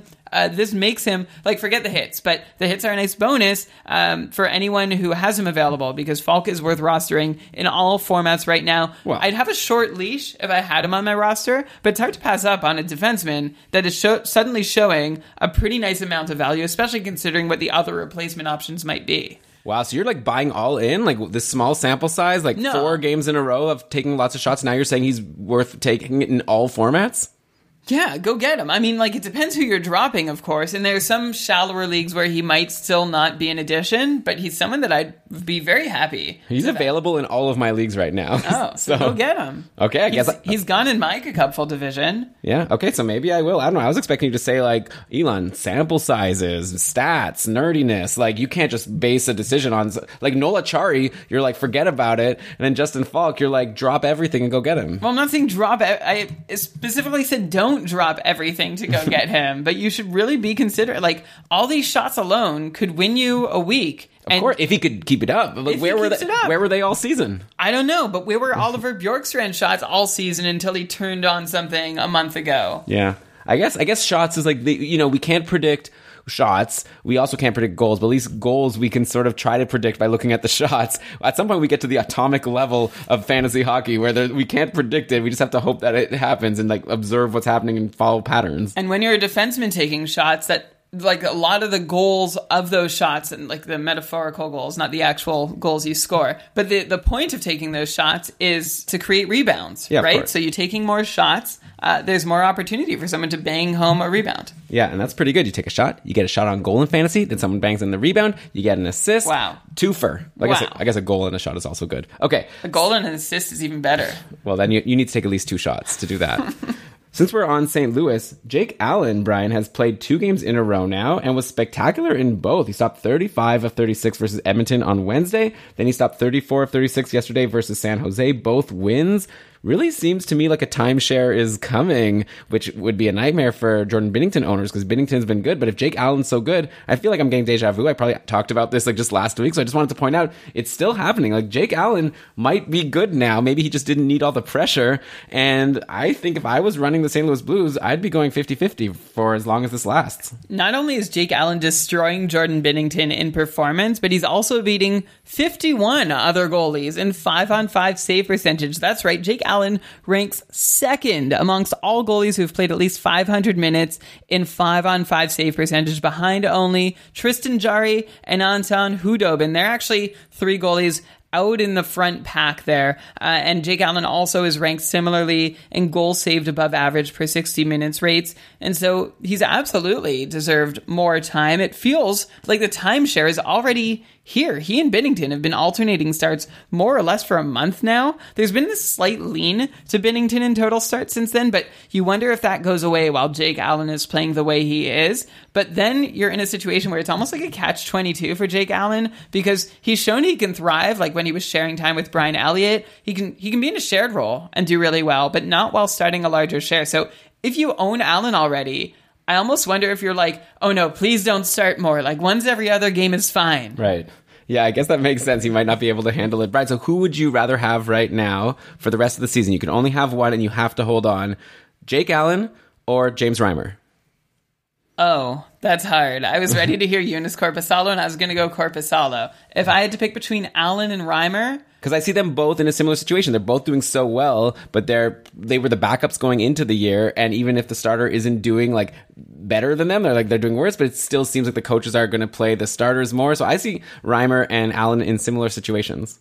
I think I would go Reimer, but it would be very close. Just because, like, Jake Allen has broken my faith so many times. Yeah, that's fair. Okay, so for people, connect the dots. If you were into Reimer, maybe you should be into Allen and vice versa. Let's go to another potential impending timeshare. Not a great showing for Philip Grubauer versus Chicago yesterday. Like I said, he and the Avs imploded in the third, 4 goals against in that period for a 5-3 loss. Grubauer's actually been going back and forth between good and bad starts lately, which isn't that good. And meanwhile, Pavel Francouz has won his last 3 starts, letting in only 1 goal in each of them. Francouz is now up to 10 wins and a .934 save percentage in 15 games on the season. So Brian, I'm getting to a point where I don't see how Jared Bednar can justify not giving Francouz at least half the games while he's on this run so they can see exactly what they have in this guy, right? Philip Grubauer still never played a full season as a starter, so I don't know how they could justify just playing Grubauer so much more. And it looks like already Francouz is getting more starts. I don't know. It's such a crazy situation. It's kind of like another example of #AGAB. All goalies are bad, because I thought Philip Grubauer was going to be one of the candidates for the Vezina this year. Starting the season, Colorado was looking so good. Grubauer was on point. Now here we are a couple months later, and we're talking about him potentially losing starts to the backup goalie and him struggling lately. So there you go. That's fantasy. What do you think about this situation in Colorado? Would you be nervous as a Grubauer owner, and should people be grabbing Francouz if he's available in free agency? Philip Grubauer has been fine, but Pavel Francouz has been better. So if he is available in free agency, I think you got to go for it. I've also seen an oddly equal number of articles throughout the year saying, there's been one half that's saying Philip Grubauer has finally beaten the misconception that he's not a starter, and finally he gets to blossom and bloom, and he's the number one the Avs have been looking for. And then the other half are just Grubauer still has not convinced the Avs that he can be their number one guy, and that Francouz is doing a great job of pushing him. Both these things, I don't think they can both be true. But I think it also points out as to how much Colorado was ready for Grubauer to run with it, and how good a job Francouz has done of pushing him and making the Avs question whether that's really the route they want to go. And, Colorado doesn't offer their goalies the easiest workload. They're somewhere in the middle of the league, so Francouz deserves every bit of praise for the performance he's been putting forth. Good for him for trying to make his mark when and where he can, and if you're a Grubauer owner, this might be a good time to try and get that cuff, just in case. Yeah, and if you can't, then just run around flailing your arms in the air because there's not much you can do. Brian, how would you, let's add Francouz to this ranking. Reimer, you had over Jake Allen. Where are you going to put Francouz? I think I'll put Francouz between Allen and Reimer. And that's just because if Jake Allen does play more, I don't think he's going to hold it together. Right. So Reimer at the top, because I think he's most likely to at least split time the rest of the year, more likely than Francouz is. Then Francouz, because he's going to put up good numbers, but he's got a really big challenge and really usurping Philip Grubauer, and then, Allen, because I already said why. Yeah, I actually think that James Reimer, of the three, has the best chance to start game one of the playoffs for Carolina. But Carolina doesn't even care about, they might still alternate all season long. By the time the playoffs start, your pool is over. Well, yeah, I'm talking about the actual NHL playoffs. I was trying to make a hockey comment saying that James Reimer might start... We don't do those on the show. Okay. Can I add in one more goalie situation to watch? Sure. In Chicago, Robin Lehner started back-to-back games for just the third time this season. And I've been a Lehner owner in the cupful for a while. And I was actually I was teetering on the verge of dropping him because his starts hadn't been that great lately. And, you have to divide the amount he gets by 2 to get his per game number. So if he gets 5 points in a game, that's really 2.5 points per game because he's on the bench getting 0 for another.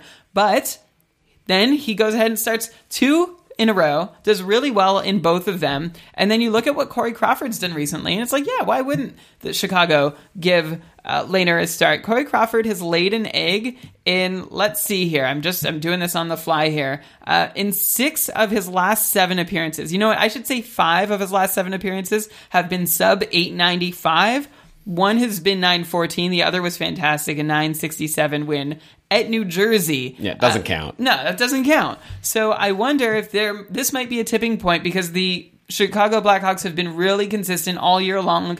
Game for Crawford, game for Lehner, like clockwork, like what the Islanders were doing until whatever happened over this past week. And here we are with Lehner getting his 3rd set of back-to-backs of the year. So I just wonder if this might be a moment where Lehner starts starting more often than Corey Crawford. Yeah, it seems likely. I'm still very interested to see what's going to happen this summer because Lehner's going to be an unrestricted free agent once again. Do you think that so far this foray into Chicago has boosted his value or taken it down? Because I think he's proving that he's just as good as we thought he was last year. No one expected him to play as well as he did last year because he's on such a worse team, right? So great job, Robin Lehner, betting on yourself and so far looking really good. Yeah, you know how concerned I was about how Robin Lehner would look in Chicago, but the fact that he's in Chicago, one of the worst defensive teams in the league, and putting up a 926 save percentage, incredible. I do wonder if he's going to stay in Chicago.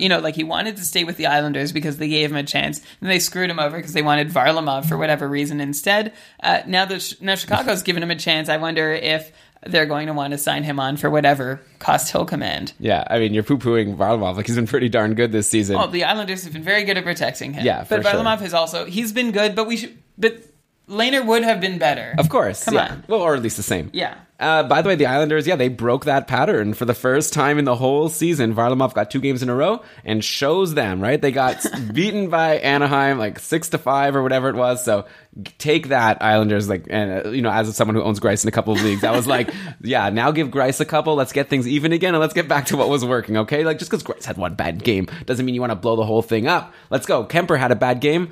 Well, and he got injured, but I'm sure that he would have gotten the next game regardless.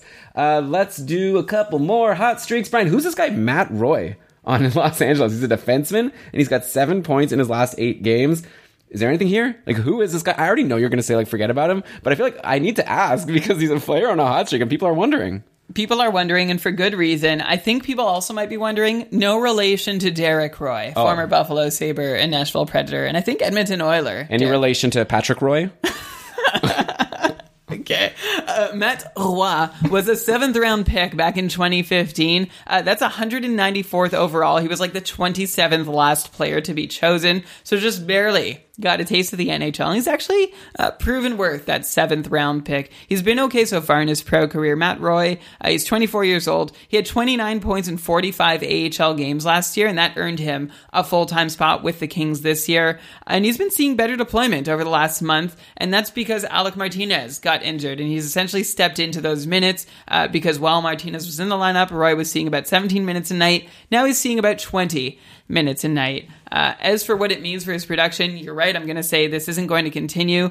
I wouldn't expect him to do better than Alec Martinez's production, which is like maybe 35 points a season, but maybe we can expect that. So he's someone worth watching in leagues where Alec Martinez was worth owning. Maybe he can provide some kind of value there. Okay, so basically, for the large majority of people, just forget about Matt Roy. He's not going to get another 7 points in 8 games or whatever it's been. Earlier in the year, there was this guy, Sean Walker, on LA doing really well. It's like, this is the year of random LA defensemen showing up on our radars and then quickly disappearing. So I feel like that's every year. Oh, okay. So who would you take moving forward, Sean Walker or Matt Roy? Oh, God. Okay, forget it. Okay. By the way, Jonathan Quick, since we've been doing some goalie talk, he's put up 5 quality starts in his last 6 games, and he's won 3 of them. I don't know if anyone's noticed this, but Jonathan Quick, still overall on the season, not good, because he had such a terrible start, but maybe he's starting to bounce back a little bit. And I like to see, as he's approaching the end of his career, I didn't like the way he was going out, just being like absolutely terrible. And at one point we were talking about if he's going to get sent to the minors at one point, a la Corey Schneider. So it doesn't look like that's going to happen. Looks like Jonathan Quick has got his job as the starter for at least the rest of this season, and maybe not even the most terrible option to spot start or like in a deep league where you need a goalie and he's somehow out there. Like, he's not as scary to me right now as he was before. Like, Brian, do you see Jonathan Quick as like a Craig Anderson type, where you were saying that like you have to be super afraid every time you start him, or do you have him a little bit higher? Nah, he's right around there. I don't know if you need to be as afraid because LA is actually a top 10 defensive team this year. So Quick has that going for him, while Anderson decidedly does not. So you can hope a little more for a good start from Jonathan Quick if you want to spot him more than you could for Craig Anderson. Yeah, and kind of a bummer for Jack Campbell, right? Like, a lot of us thought going into the year that this was going to be Jack Campbell's year to prove that he's a really good goalie and deserving to be potentially a number 1 in the NHL. But no, he hasn't been that good. Jonathan Quick has been better. So there you go. You blew your chance. I want to try this next guy. What was the name of that guy that came up last year from the minors and did really well for a stretch? Cal Peterson. Yeah, I want to see him again. Yeah, let's see him again, because Jack Campbell did have his chance this year. .893, which is actually not so much worse than Jonathan Quick, but a 23% quality start percentage, which means out of his 13 starts, just 23%. Elon, what's the math on that? 4 of them? Sure. 4 of those 13 starts have seen him put up a league average save percentage or better. The rest have been big, fat eggs. That's a shame. Scrambled eggs. Okay. How do you like your eggs? Over easy. Yeah, I like over hard, actually. I only learned about it recently, but I think it's really nice. But not too hard. Like, I don't want it to be, like dry, but I kind of like having a little bit to mush onto. Right in between. What's between easy and hard? Medium. Easy medium. I mean, obviously. Over medium. Over medium. That's a real thing. Oh, okay. Yeah. Imagine if this is how I talk normally with friends. What's next? Okay. Let's go next to New Jersey. We got some fallout from the Hall trade that we didn't consider, actually. I didn't even consider the possibility that with Taylor Hall leaving, the power play would get shaken up, meaning that PK Subban would get another chance on the top power play. But that is what's happened. They've gone back to a 3-forward, 2-defenseman configuration. So they've had Hischier, Hughes, Palmieri, Vatanen, and PK Subban getting another chance to produce. And he even picked up a power play assist. What year is this? He did it. He got a power play assist on Friday versus Washington, though nothing yesterday aside from a shot and a block versus Columbus, and he was -2. So I definitely am not ready to say that PK Subban is like a guy you have to rush to add just because now he's on the top power play. I'd imagine maybe you will, Brian, but I'm still not into him, but obviously I have to bring this up. It's a nice situation for him, maybe an opportunity to bounce back, but I'm kind of over him at this point. I'm more into like Matt Dumba. I'm a little embarrassed that we didn't see this coming, at least like New Jersey trying a defenseman on the power play with that open spot after Hall's departure. There really aren't a lot of candidates to be more of an offensive There threat is. Nikita Gusev. They should have, because Gusev was already there. They bumped Gusev and... He wasn't performing. He was doing okay. I guess you're right. I don't know. So now Jack Hughes is back on the top power play. Yeah. And Nikita Gusev not even there. I still think that Gusev will probably bump Subban in the next little while. I wouldn't be surprised. I mean, you look at that power play and it's like, does it even matter? Do Right. 5 Devils really performed better than any other team's 4 players. It's been a rough year in New Jersey, so keep that in mind. But if you're looking to give PK Subban another turn, this is a reason for why you might. Interesting stat of the week, Elon, and this was a tweet, I think, by Shane Cordell that brought it to my attention. Will Butcher had a power play point on Wednesday. That was the first time a defenseman other than Sami Vatanen had picked up a power play point in New Jersey this year. And now Subban is in on the action too. So for anyone keeping score at home, New Jersey Devils defense power play points, Sami Vatanen 6, Will Butcher 1, PK Subban 1. So I'm seeing that there's a Damon Severson and Mirko Muller get sometimes a little bit of power play time on New Jersey. So do you think one of them will get one before the year's over? I should hope Severson does at least. I don't know about Mirko Muller, who was once like a touted San Jose prospect. Oh, Mueller. Okay. Brian, we've seen some signs of life from Kevin Hayes and JVR over in Philly. Hayes scored yesterday in the win over Ottawa, and he has 3 goals and 7 assists in his last 12 games. And then James Van Riemsdyk popped 2 yesterday against the Sens for his second straight 2-goal game. He has now 9 points in his last 7. Both of these guys are playing on a line together with someone named Nicholas Kubel-Aub. So that's obviously a nice even strength situation if both of these guys are heating up. And JVR, of course, is still on the top power play. So, Brian, is it time to jump on either James Van Riemsdyk or Kevin Hayes if they're out there in free agency? Or have they been quiet for so long that you'll still need to see some more before you're ready to buy in? If Kevin Hayes is available to be jumped on in free agency, go get him. Like, that's a big if, because he's been good for a while. Kevin Hayes has 26 shots in his last 7 games, playing 18 minutes a night, but only shooting under 4%. He's actually up to 13 points in his last 16 games for Kevin Hayes, going back to mid-November. So he should not be floating around in free agency, especially now that he's moved on from Joel Farabee and old man Scott Laughton to having a surging James Van Riemsdyk by his side. And JVR is someone we've been trying to talk ourselves and everybody else into grabbing and thinking, hey, this might be the start of something. And you've been hearing us talk about like how we want to like JVR, but the shots just weren't there. Well, now he has 4 shots in each of his last 2 games, so he's ticked that box. He's scored 4 times on those 8 shots, so, he's not going to keep scoring quite at that rate, but I like Hayes and JVR playing together. This is the second line I'd predicted seeing in Philadelphia at the start of the season, and it's good news for both these guys.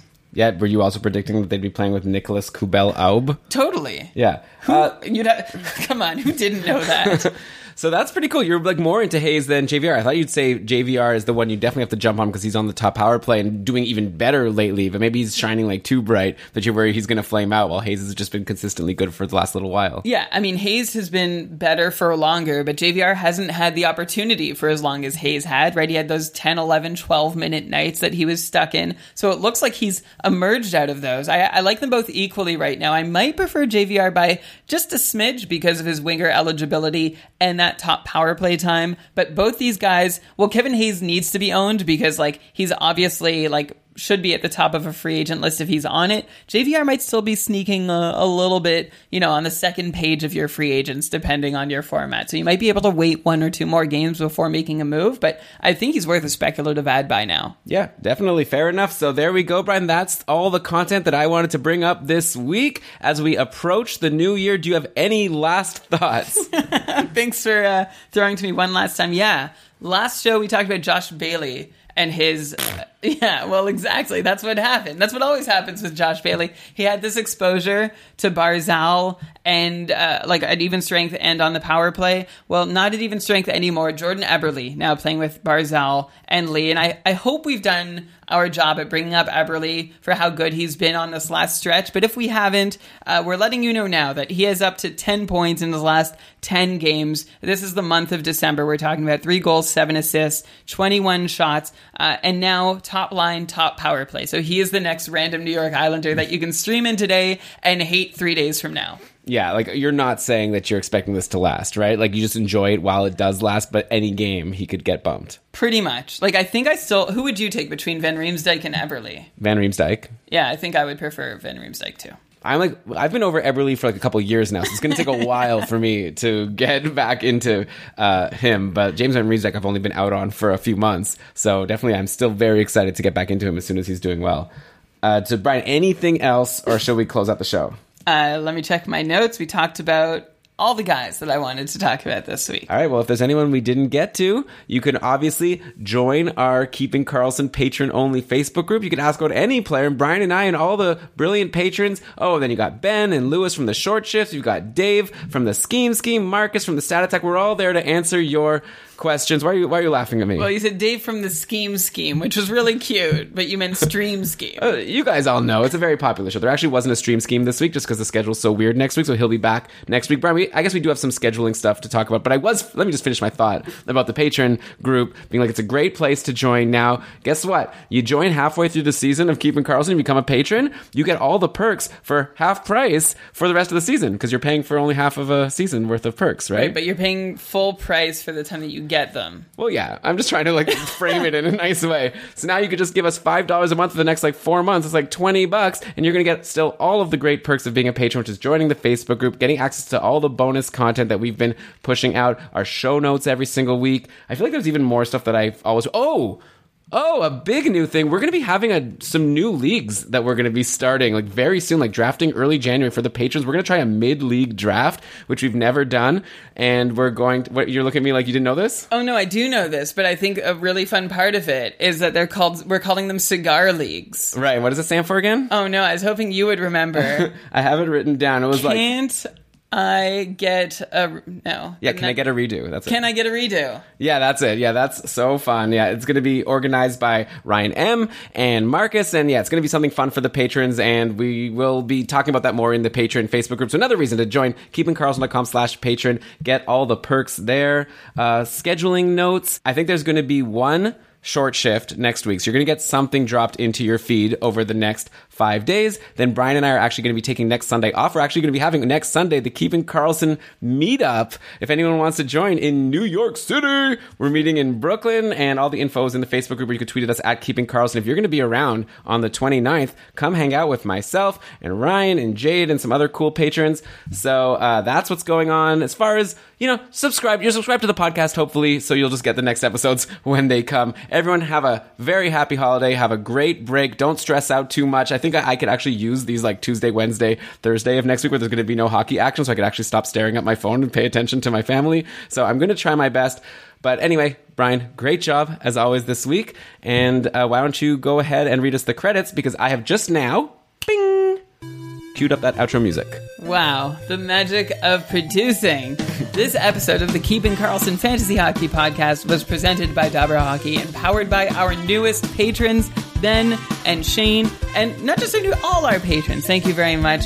Logo art by Brandon Weeb at brandonweeb.com, BRANDONWIEVE.com. And outro music courtesy of Pat Roach. This episode was researched with help from Dabra Hockey, Frozen Pool, Dabra Prospects, Natural Stat Trick, Evolving Hockey, Cap Friendly, Charting Hockey, HockeyGoalies.org, Hockey Reference, Hockey Viz, Hockey Database, Elite Prospects, Roto World, and Yahoo! Great job as always, Brian. Very much looking forward to doing this all again with you in a couple of weeks, but I think we have some other fun things planned that I haven't even mentioned. So we'll talk soon. Thanks everyone for listening. Have a great end of December. End the decade. End the decade, yes. Take us out, Brian. Hope you had a good decade. Take us out. For this decade and for the next and for all decades after that, keep on keeping Karlsson. You know that my wife's parents, I'm like staying with them this weekend because I'm in Ottawa, and his dad was like, "Hey, Elon, you probably need to start thinking of changing the name of your podcast. That Erik Karlsson not doing so well." Like, it's like Sens fans love crapping on Erik Karlsson now. So, and I was trying to be like, you could probably blame it a lot of it on Martin Jones, and he was like, "I don't know." Like, then I made a joke which killed. I was like, "Well, we'll just change it to be named after John Carlson." He was like, "Oh, yes, he is very good." Does he know who that is? Yeah, he's a hockey fan. Wow, he's a big Sens fan. But not all Sens fans know who John Carlson is. How can you not at this point? Okay. All right, is the outro music still playing? I have no idea. Okay, bye everyone. Bing.